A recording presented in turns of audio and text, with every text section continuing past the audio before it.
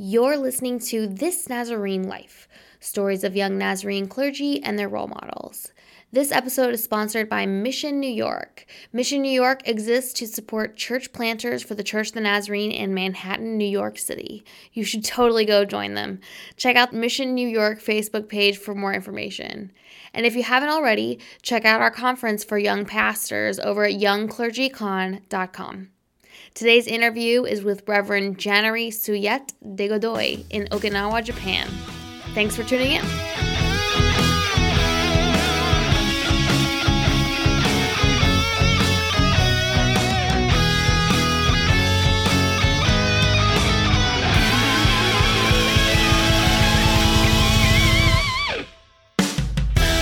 Hey, welcome back to the podcast. I'm Britt Bowlerjack, and I'm here with my guest, Reverend January Suyet de Godoy. She is the Asia Pacific Regional Youth Coordinator. Welcome to the show. Hello. Thank you. The first question I ask everybody is, how did you end up in the Church of the Nazarene? Okay, my story goes back to my grandparents on my dad's side, who were the first ones to become members of the Church of the Nazarene in my family. Well, I believe it was Reverend John Patty, who was the missionary during that time, and my grandparents were teenagers, and my grandma was attending this church plant, and they were encouraged to go to the Bible school. So my grandmother went to the Bible college in the north, where she met my grandfather from another town. So my dad said, since he was in the womb, he called himself a Nazarene. But interestingly, that was the same for me. But I don't remember growing up in the Nazarene church because my vivid memory of the church was when I was about 6 years old. But I think we were in a different church, not the Church of the Nazarene, because a group of young people asked my father to help out with their church plant. So we attended there. And I remember they had some conversations on how to affiliate that church plant with the Church of the Nazarene. And things did not go out well, I think. Oh. So my family went back to the Church of the Nazarene when I was about 11 years old. Oh. And I became a member shortly after that and stayed with the Church of the Nazarene ever since. So like you and some others, I think I'm a third generation Nazarene. That's awesome. That's great. Kind of tell me about your call to ministry. How did you end up wanting to be a pastor? I believed in the Lord Jesus when I was 9 years old and started becoming actively involved in the church when I was 13 years old. And I was given an opportunity to serve in the church at a young age and was trained how to lead worship and teach in Sunday school.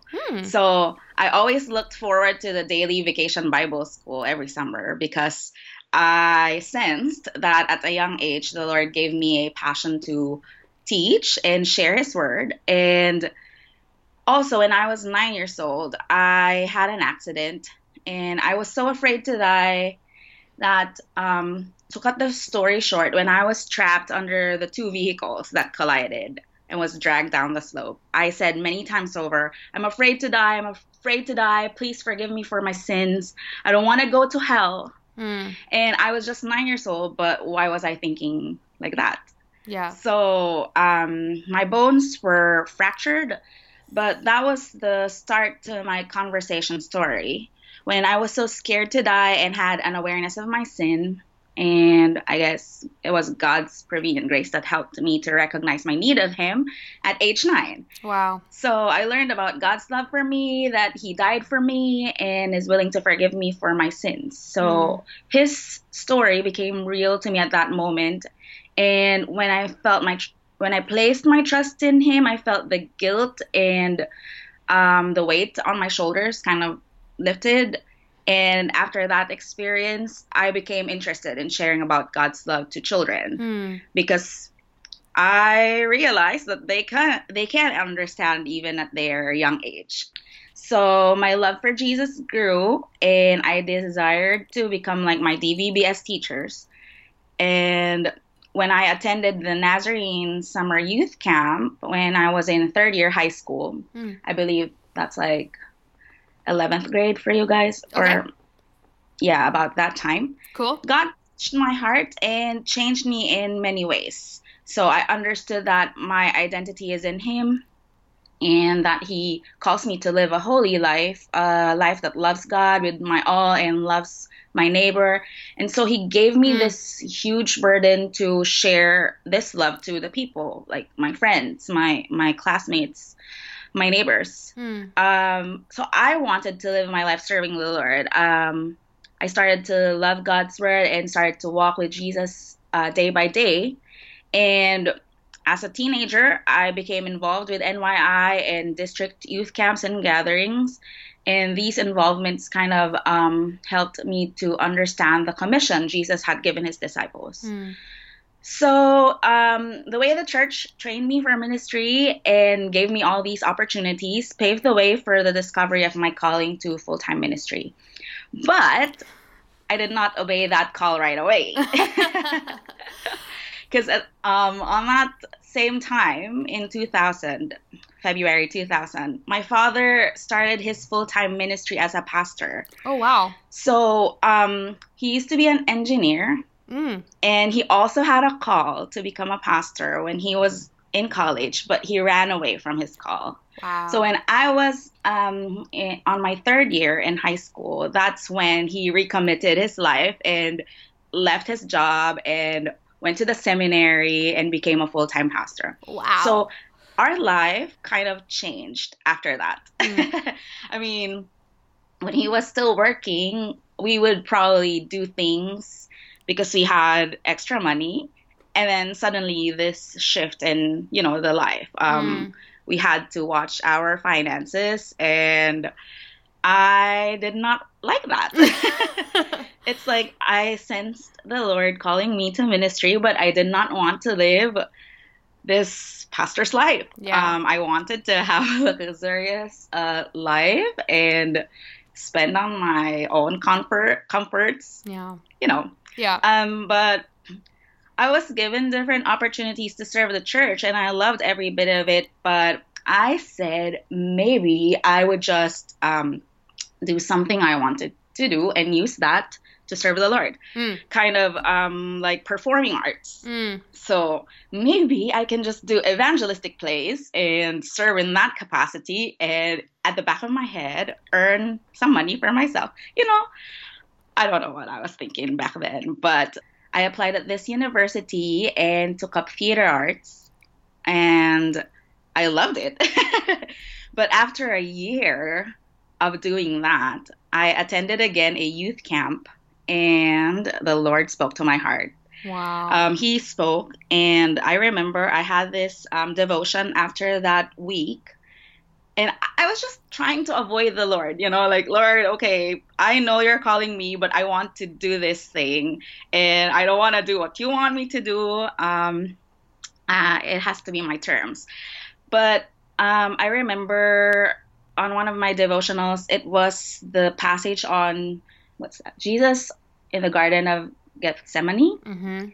And you know how he called the disciples. I asked them to pray with him because he was going to be crucified the next day, but the disciples were sleeping. Right. And after several times of waking them up and telling them, hey, can't you stay awake for a moment and pray with me? That spoke to me because I felt like one of the disciples. I felt like the disciples just choosing their comfort over following what Jesus was wanting them to do.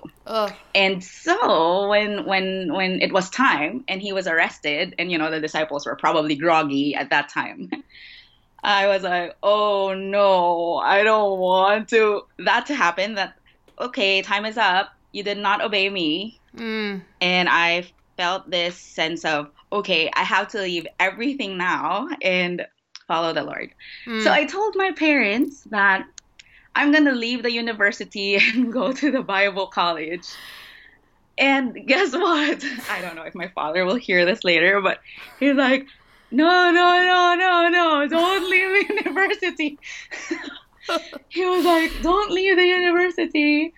you can go to seminary later, finish this first, and then go Right. to seminary later. Right. And I actually wrote a letter because I could not talk to them. I was so emotional. I had to write the letter, kind of like telling them what was going on in my heart. Oh. But when my father said, don't go, even though he was a pastor already and he had this experience before and Mm. was not very supportive at the beginning, I told him, I don't want to become like you. I don't want to wait until later and not follow him now. So I went to Faith Bible College and took my Bachelor of Arts in Theology. Wow. So I became a senior pastor and I graduated and I was 21 years old. And Wow. even though I'm a woman, I was young back then and was not yet married. I felt the support and encouragement from the leaders, actually. Unlike the way our society most of the time looked down on certain social status and gender, our church has allowed me to express my God-given gifts and calling and flourish in the ministry. Mm. So I think there's only one person that had a comment on that. Well, not because I'm a woman, but he said, well, you should have a doctorate first before you could become a pastor. And Wow. that kind of like triggered me to be like, no, I am gonna say yes to whatever the Lord wants me to do. Because when I was about to graduate, they offered me this position to pastor the church in Miracle Church, and there was another candidate, and I felt like, oh, I'm not qualified for this. This person is more qualified. I am a woman. I'm single and very young. But it's like the Lord spoke to me and said, well, where in the Bible does it say that you have to be old, you have to be a man only, or that you have to be married only before you could be a pastor? Yeah. And then that person said that to me, and it kind of made me, no, I'm obeying, I'm going. So yeah, that was my journey. And then I became a pastor at age 21. Oh man. So did you start that senior pastor position before you graduated or just after you graduated? After I graduated. Oh right. Okay. And where is this? This was in Miracle Church of the Nazarene in the Philippines. Okay. So you become this senior pastor at age 21. Tell me all about it. What was it like?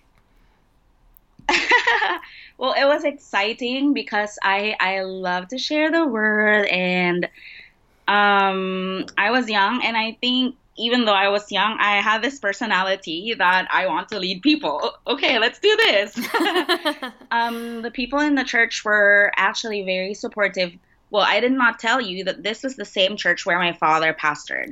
And so when he resigned because he felt the Lord calling him to go to the Bible college to teach at the Bible college. Wow. And so he resigned, and the board had their meeting, and they were looking for their candidates, and I was one of the nominees. Wow. And I said that I felt the support because they did not hesitate to kind of choose me. And so it was not hard to lead them or be the pastor because I had been serving in that church since I was 15 years old. Wow. So I think that prepared for me, that the Lord prepared that for me so that I would flourish and grow.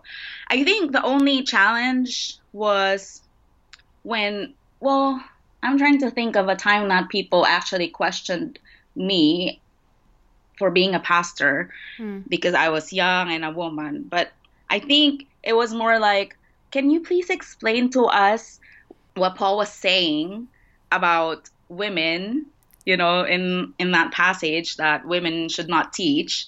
And so I just explained it. So I shared about that context, and they were like, oh, okay, that's good to understand. Do you mind telling us how you explain that?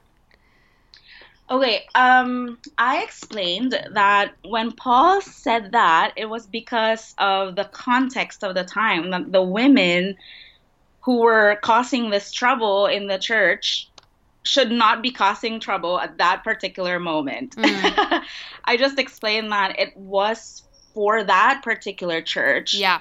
Because if you look at other passages, he had other women who worked with him, and he did not tell them like you should not be working. He actually worked with other women in ministry, but in that particular church, these women were causing trouble, so they should remain silent. I kind of like, that's a summary of how I explained that. So No, we that's did great. kind of an exegesis of this whole passage, and they understood it, and that was great.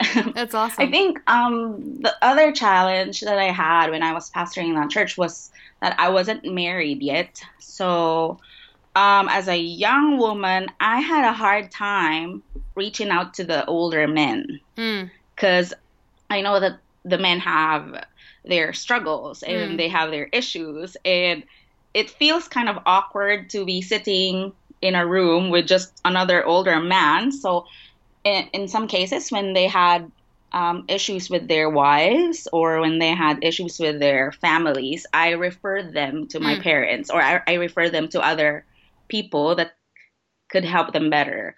And there was another person in the board who was really a good servant of the Lord, and he was a layman, but he helped me. So when there was a Oh, problem with one, some older men, I would say, maybe you could talk with brother so and so, and then maybe you could have a wonderful time and pray for each other. I did not deal with everything, yeah. but it would have been nice if I had like a partner back then, and then I could say like, hey, you meet with this person. Yeah. But it was amazing. I really enjoyed my time in that small church, but Mm. How long were you there? I was there from 2007 to to December 2013. So like 4 years. So, kind of tell me about the timeline there. Where did you go from there? So I resigned from the church so that I could go full time in the seminary, because I was at the seminary while I was pastoring, and it was really hard to focus. But when I was in the seminary, studying full time at the seminary, an opportunity came to join a short term mission trip. Mm. I don't know if you've heard about 12/7 Serve. And this was an initiative of the Global NYI in partnership with the Mesoamerica region. Hmm. And this initiative wanted to gather 12 young people from all over the world and to send them to about 7 sites Oh, in wow. the Mesoamerica region. So Wow. it was an opportunity for short term missions. Mm-hmm. And I heard about this opportunity while I was at the seminary. I wasn't pastoring anymore at this time, and I sensed that the Lord was wanting me to join this trip. Wow. It was crazy because it caused a lot of dilemma for me, especially with the people around me and the people close to me telling me that didn't you resign from the church so that you could finish your seminary, Yeah. finish your MDiv, and why are you considering this now? Why are you gonna go to this short-term missions trip? Mm. So I had a hard time, but I sensed this, like the Lord was nudging me to go. So I talked to our regional youth coordinator at that time and said that I think I'm interested in joining this trip because he told me about it. Oh. And so I said, I'm going to pray about this because I'm having this turmoil inside me that I should be here. I should be studying. I left the church for this. But why is this opportunity now before me? Lord, why did you tell me about this? And you're just going to bring me into this kind of dilemma. Mm. So some people said, well, you could learn so many things in that short-term mission trip that you will never learn inside the classroom. Well, sure. And so those were good leaders. I mean, model leaders for me. And some people in the seminary were also model leaders for me. And they were like, no, don't go. You are called to do this and you should finish it. And you should be faithful to this. Mm. I heard even a hurtful remark because one person said, well, maybe you just wanted to travel all around the world. That's why you want to join this trip. So there were so many voices at this point in time that I said, okay, I'm not going to listen to anyone. I'm not going to seek your advice. I'm just going to talk to the Lord right now. Lord, what do you want me to do? Yeah. What is this? So I went on a fast for a week and just praying and like seeking Him. And the voice became loud and clear when I was reading the passage. Remember when the angel appeared to Mary Mm. and Mary said, I'm the bondservant of the Lord, may it be unto me as you've said. Mm. That spoke to me at that moment because it said, the angel said, nothing is impossible with God. And one of the things that was stopping me was the money aspect. Mm. One of the requirements of this trip was also to raise $2,000 for the whole 6 months. And for our economy in the Philippines, that's a lot of money. Sure. So aside from the fact that I should be in seminary, Mm. I also have that other reason why I was hesitating. Yeah. But after I heard God's word, I messaged our regional youth coordinator and I said, okay, I'm going. I'm saying yes to this. And then he said, okay, you need to raise about $3,000 more for your airfare. And then back Oh. again to crying and seeking the Lord and say, Lord, did I make a mistake? Because 2,000 was already a big amount of money, and now there's this extra amount for the airfare. Oh, man. But you know what? The Lord was really preparing me for this, and He provided the money and used people that I don't even know. Mm. You know, I put out a blog explaining about this trip, and people read the blog and they supported even though I didn't know them. Wow. So I sensed that the Lord's hand was on this and He was wanting me to go on this trip. And so I went, and it was about 6 months, and that's when the Lord spoke to me about cross-cultural missions. Well, tell me all about it. Where did you actually go? We went to 7 sites. We went to St. Kitts and Nevis. That was the first site. Then we went to Haiti. Then we went to the Dominican Republic. We went to Mexico. We went to Guatemala. Then to, well, Costa Rica was like the break. And then to Panama. Wow. So we went to these places, and the theme verse of that short-term mission trip was Romans 12:7. If your gift is to serve them well. Oh, so wow. we just wanted to serve and be an example to the young people in that region that they too could be missionaries wherever they're from. Because, you know, sometimes the idea is that missionaries only come from one area if you have the money or you don't have problems with visas like I had. Right. But it was like an example that the Lord can use you. The Lord can call you even if you're a young person. So the 12 of us were traveling to these places, helping out with evangelism, discipleship, and whatever initiative they had to help with the church plant. Wow. And that's what we did for 6 months.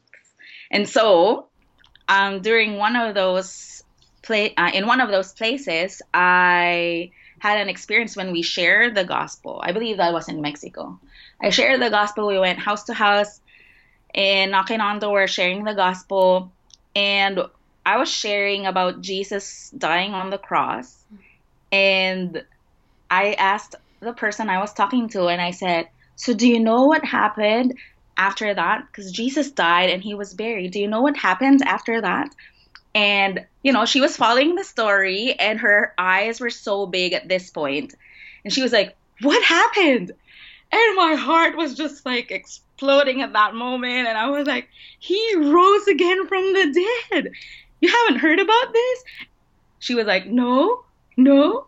And that was like a turning point for me. I was like, wow, I always assume being, you know, like from the Philippines that people know about Jesus and have heard about the story. I assume that people have heard this story and they all know about it. But this encounter led me to this realization that, hey, there are many people that have not heard about this story yet and they need to hear. And so God spoke to me.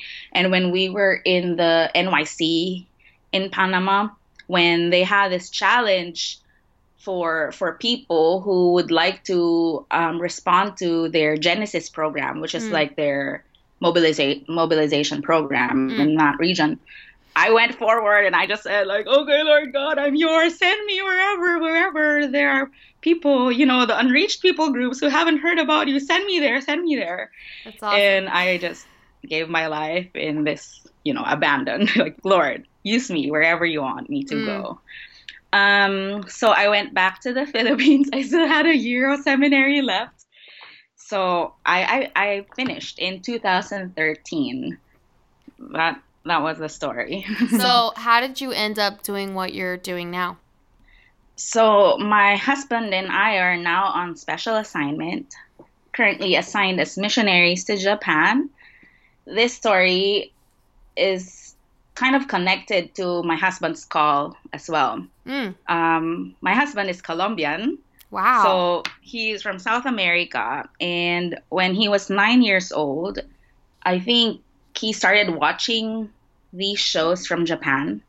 And I think it was NHK that showed about technology and all the culture and interesting things about Japan. He would watch these shows, and an interest in him kind of grew about this country. So when he became a Christian at age 16, he learned that there was not a lot of Christians in Japan, about 1% or less than 2%. And that spoke to his heart. He sensed the Lord calling him to be a missionary to Japan. Wow. So he said to the teacher when he was studying at the Bible college in Ecuador that, I sense the Lord calling me to be a missionary to Japan. What should I do? And this teacher said, well, maybe you should go to the Philippines. We have a seminary in the Philippines, and you could prepare there before you go to Japan, because that's in Asia. But he was like, Philippines, what's that? He thought it was like a city. He didn't even think it was a country. And so he went to Facebook and typed the name of the seminary, Asia Pacific Nazarene Theological Seminary, and added some of the students. He did not add me as one of, the people that showed up on Facebook, but one of my friends became his friend. And so they started talking about how to get to the seminary, and this friend of mine introduced him to me. It turned into something else. Uh-huh. And so when he came to the Philippines, we were already in a relationship even before he came to the Philippines. Oh, wow. And so we had this conversation like, oh, I wanted to be a missionary to Japan, and this is my call. And that was even before my mission trip. So at that point in time, I didn't know that God was calling me to be a missionary. And so that trip that I participated in was really God kind of preparing me for what's next. Wow. So when he finished in 2014, when he graduated for his MDiv, we talked with the leaders in the region and expressed that we want to serve in Japan. Remember, he has this more specific call to serve in Japan, and I was just like, Lord, send me wherever. Right. So they said, okay, that's a good plan, but as of the moment, we don't have an opening to go to Japan. How about this area, which I cannot mention because it's kind of like a creative access area. Sure. But would you like to go to this place? And so my husband, Anderson, and I started talking, and we were like, okay, we need to pray because I know that the Lord's calling me to go to Japan, but there's no opportunity for us to go there. So we are also looking up to our leaders, and maybe we should follow their guidance as of this moment. So they told us, okay, you need to find a job in order to go to this other place. So maybe you could be a Spanish teacher, and you could be like an English teacher. You have to find creative ways to enter the country. So we found this school online, and we tried to apply. It was a very long application, but they did not respond. Oh. Sometimes if you're not going to accept someone, you should at least say something, right? Right? But they did not say anything. So I was like, okay, that's weird. Maybe we need to wait some more. But then a missionary who was assigned here in Okinawa went to the Philippines together with the superintendent of his son's school. Oh, Does that make sense? yeah. So they went to the Philippines at that moment, and they were looking for a chaplain at the school. And so they thought of my husband, and this missionary recalled, I know this guy has a call to go to Japan. Maybe we should talk to him. So they started talking to my husband about the opportunity to become a chaplain. So we talked to the regional leaders, and we said, hey, there's this opportunity here. And we prayed, and we just, waited on God. But at first I was saying, no, we should not do that because this is where they're leading us. But at the end I said, okay, let's sign up for that. Let's apply, and let's see which school would reply first. Yeah. So after a couple of weeks, the school in Okinawa replied, and the other school did not reply. So we were like, okay, Lord God, what are you doing here? Are you opening a door for us to enter Japan? So at first we were hesitant because in the past, when my husband wanted to go to Japan for to be the pastor at the church in Okinawa, because the missionaries were gonna go on furlough, he was denied the visa. Oh, wow. So we were thinking, okay, we're gonna try this out, but maybe the visa would be complicated. But the visa was approved right away. And so we saw that the Lord was really opening up the door for us and was affirming his call to serve here in Japan. So that's how we entered this country. And after 2 years of that contract with the school, we resigned. And now we are actually special assignment connected with a district of Japan. Because before, remember, there was no opening. Oh, right. But then the Lord had his own opening. He opened the doors somewhere else so we could be here. But now we are with the Japan district and working as special assignment missionaries. That's awesome. What a cool story. So kind of tell me about ministry there. What's it like? It's really difficult. Not like my experiences in the Philippines or in other places, because here's a country that is so open. There's no persecution here, but there's just no interest. Or how do I explain this? I think there's this high level of trust that you need to build before they would open up, or before you could start, a deeper relationship, or even be able to share about the gospel. Ministry here needs to be creative as well, because you really have to build relationship with the people so that you can have an opportunity to share the gospel with them. We have many churches here. There's about almost 70 churches here. Wow. But the reality is that the membership of the Church of the Nazarene is decreasing, because the members were the ones that received the Lord Jesus when it was after World War. So many of them are old, and I think they're having a hard time to reach the generation after them. So as the population has been declining in this country, it's the same for the Church of the Nazarene. So that's why we need to help, and we need to pray for the ministry here, because we really need to come up with creative ways and to partner with the church so that we could reach this generation. So, for example, for us, we are involved in one of the churches here. It's called Urasoy, Church of the Nazarene, and we are discipling the young people and helping them to realize that church is not just about what we do on Sundays. It's not just about, going to the church, attending the service, and then going back to our lives as if, there's this disconnect with our relationship with the Lord and our daily life.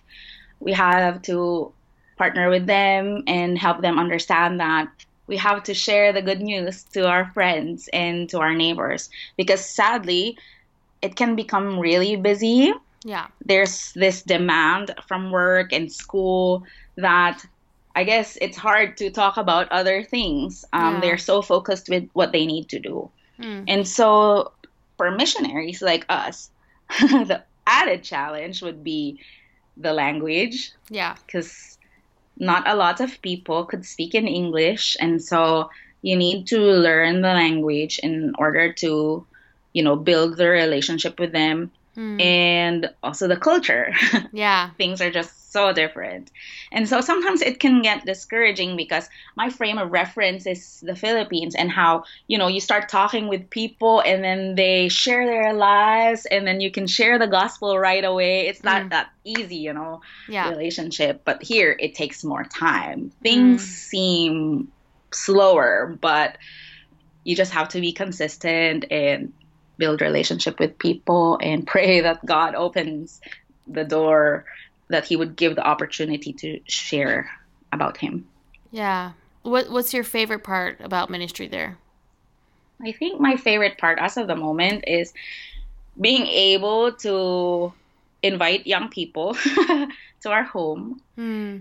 Right now, my husband is studying at the Japanese language. He's studying the Japanese language at the university Oh, wow. so that he would become fluent. And through that university, we're getting to know students.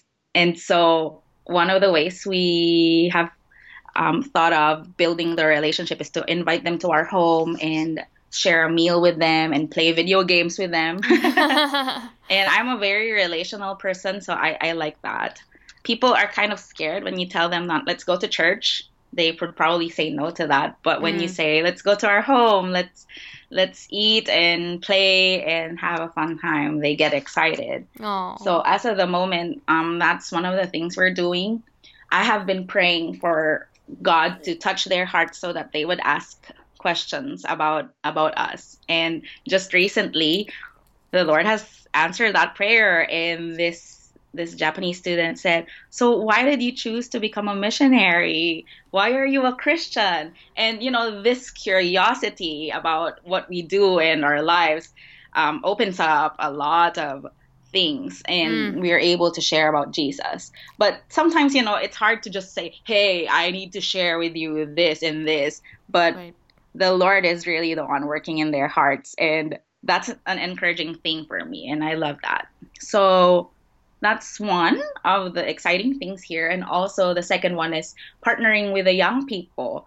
Since I work as the Asia Pacific Regional Youth Coordinator, I get to connect to the youth leaders in this district. And it's a good conversation to have because sometimes if I get to share what other people are doing in other countries, that they could also do here, then you see their excitement that, oh, it's just that they're so used to what they've been doing and they're not exposed to other things that Sure. they were not able to explore that option. And so to see them excited and to see them come up with ideas how they could connect to the non-believers or their friends it's just exciting. That's awesome. So tell me about what it means to be the NYI Asia Pacific Regional Youth Coordinator. What do you do? What is that role like? How do you facilitate that? As the regional youth coordinator, I partner with the field youth coordinators in the region. So for the Asia Pacific, we have 6 fields, Okay. and each field has their field youth coordinator. So I work closely with these field youth coordinators. I kind of disciple them and I network with them, mentor them, coach them, and just share life so that they would be enabled to build relationships with the district presidents under them. Mm. So under a field, there are several districts, Okay. and we know that we have the NYI district presidents. Okay. And they would then work closely with those district presidents Mm. so that the district presidents would feel supported and empowered and encouraged and listened to. Because sometimes, as youth leaders, we can feel alone. I remember when I was a local youth leader that I didn't know what to do. I didn't know who to go to. My pastor was busy, so I have to find things out by myself. But Yeah. if my district NY president is there for me, then I can have that support and I have a person that I could connect to, not just so I could do things for NYI, but also to look after my own spiritual journey or encourage me when I'm also leading other young people. So on the district level, they can feel very lonely too. But if they have this relationship with the field youth coordinators, then they would feel encouraged. If they need resources, they know who to go to, and then the field youth coordinators would direct them to other people. So there's this whole relationship, because the important part is the local church, and we want to give that kind of support. So we support the local leaders by supporting the district presidents, and I support the field youth coordinators so that we could all do our task of evangelism and discipleship and leadership development, the core strategies of NYI. So that's my role, like the resource for these core strategies, and just aiding in building relationships and discipling the leaders. It's an exciting job, actually. It sounds like it. What's your most favorite thing to do? What is your calling? When you think about being a pastor, what is it that motivates you? What motivates me is, how we can learn together as the body of Christ, as we have community and learn from each other and help each other in the spiritual journey. That's something that excites me, because I think as we grow to become more like Jesus, you don't get there by doing it alone. This journey needs we need other people. We need the community in order to grow together, in order to find support and see the love of Christ through the love of the people around us. So I think one of my passions is small groups. How sometimes in the church, it's easy to be so busy with so many things, and you would go to church and it's just one of the things on your checklist. You would sit down and listen to the pastor as if being entertained.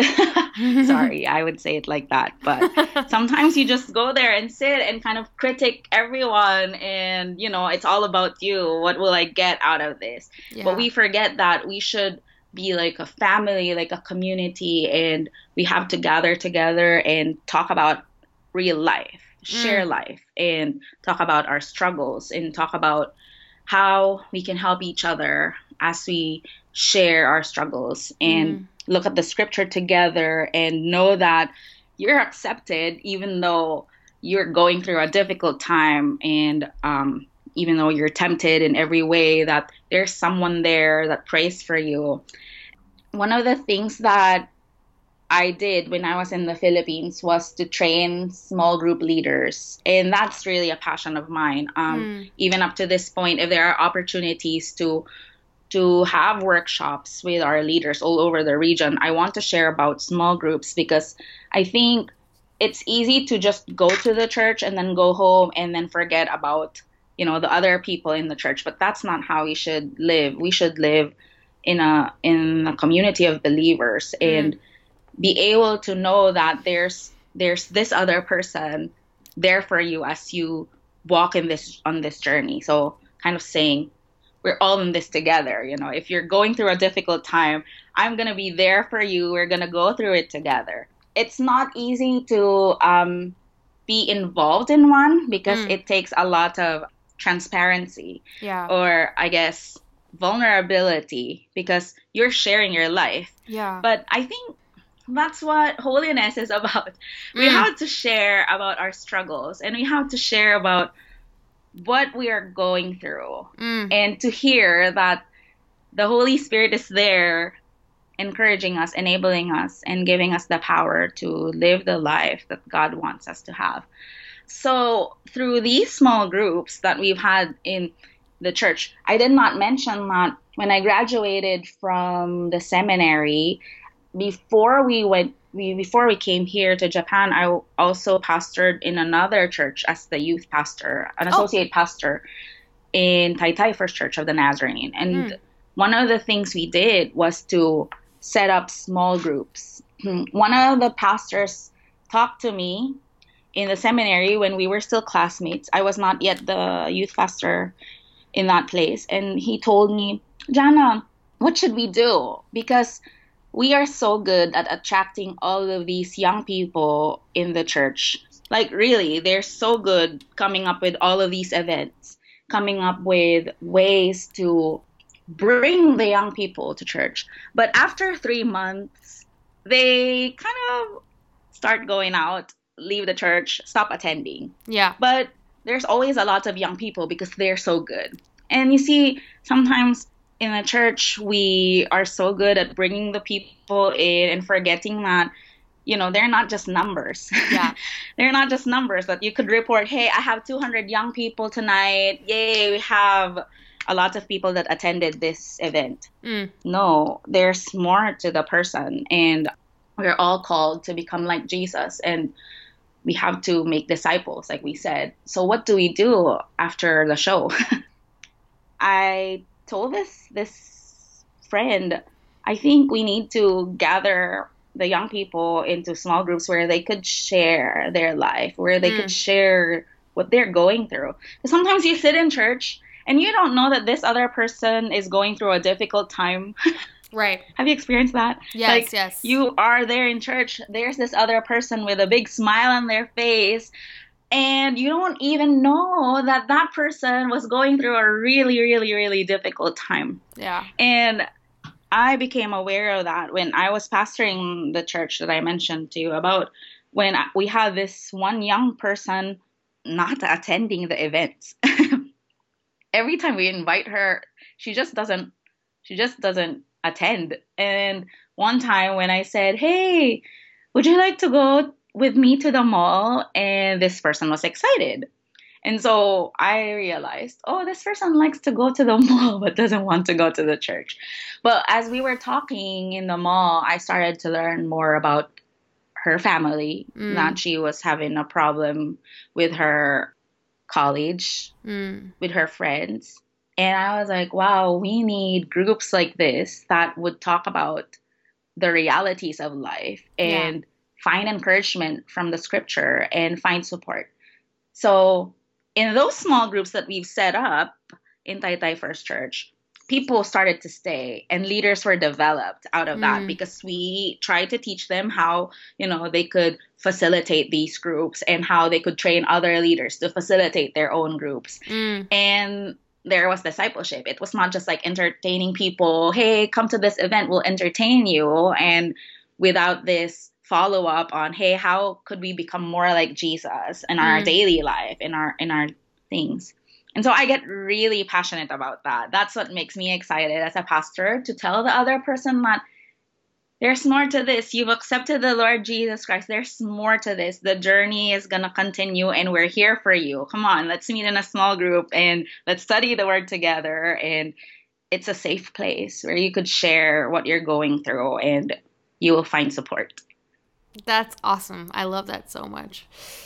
So, the last question I ask everybody is, what inspires you to stay in the Church of the Nazarene? What is it that's keeping you here? What inspires me to stay is our distinctive belief in holiness. And, our beliefs shape the way we walk on our spiritual journey. And what Jesus did on the cross, the belief that Jesus' work on the cross is not just a ticket to heaven, but a way for his image to be renewed in us, is such a powerful encouragement. I love that about our church, that it is possible to be holy. And people would probably say, what are you saying now? Only God is holy, but we could say like, no, it's actually possible to be holy because he made it possible. His work on the cross is not just a ticket to heaven. It is so that you and I would be holy. And that can be seen not just, not just because I go to church, but he changes us. He makes us more like him. It is his work. And that we can be like Jesus here and now. We don't have to wait until we die.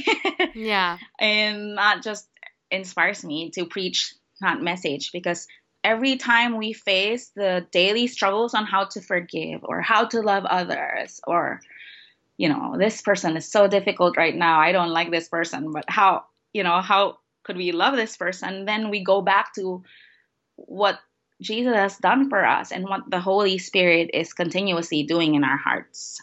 That, his grace is at work in us. He is perfecting us. He is perfecting his love in us. And so Jesus overcame. We too can overcome through the Holy Spirit's help. And that is what's making me want to stay. I'm staying because I think other churches don't have this belief. I've heard that, you cannot really be holy in this life. And I'm not saying that I'm holier than thou, but I'm saying I'm going through a lot of struggles. But I am encouraged that what we teach is that the Holy Spirit is at work in us, and he is doing the work as we surrender our lives to him. He's changing us day by day. And I identify with this message of hope because, this world is a broken world, but God's love is there. God's grace is there. And our church believes in that. It's amazing. I love that. Can I ask you, what does holiness mean to you? Holiness for me is, when we say we can become more like Jesus, it means, how he denied himself and how he went to the cross and loved sinners, loved this unlovable world full of sin. And to be holy, when we say to be like him, then we deny ourselves and we love the people who are, not lovable in our standards, the people that have hurt us, the people that do bad things to us, the people that we don't like, not because I can do it on my own, but because he is doing that in me. And for me, holiness is about, renewing this image of God in me that was broken because of sin, that before I would always turn to myself and what I want. It's all about me, me, me, me, me. But when we ask Jesus to change us, to make us more like him, his Holy Spirit would work in us and would make us more like him in his love and in the way he was obedient to the Father and denied himself. So I think it's not just the attendance to the church or like the checklist that we have, doing the things that's expected of us, but also denying ourselves and like looking at the person beside us, the relationships around us. How do we love others? Are we only loving the ones that deserve it or the ones that are hard to love? And so holiness is about what the Lord is doing in us in all of these relationships. Thank you for that. If somebody had a question for you or was inspired by your story and wanted to say thanks, where can they reach you? How can they find you? They can find me on Facebook, facebook.com/January, I believe is the URL, or maybe through email as well. It's easy. It's nyi@apnaz.org. That's great. Thank you so much for your time. Thank you for coming on the show. Thank you so much too.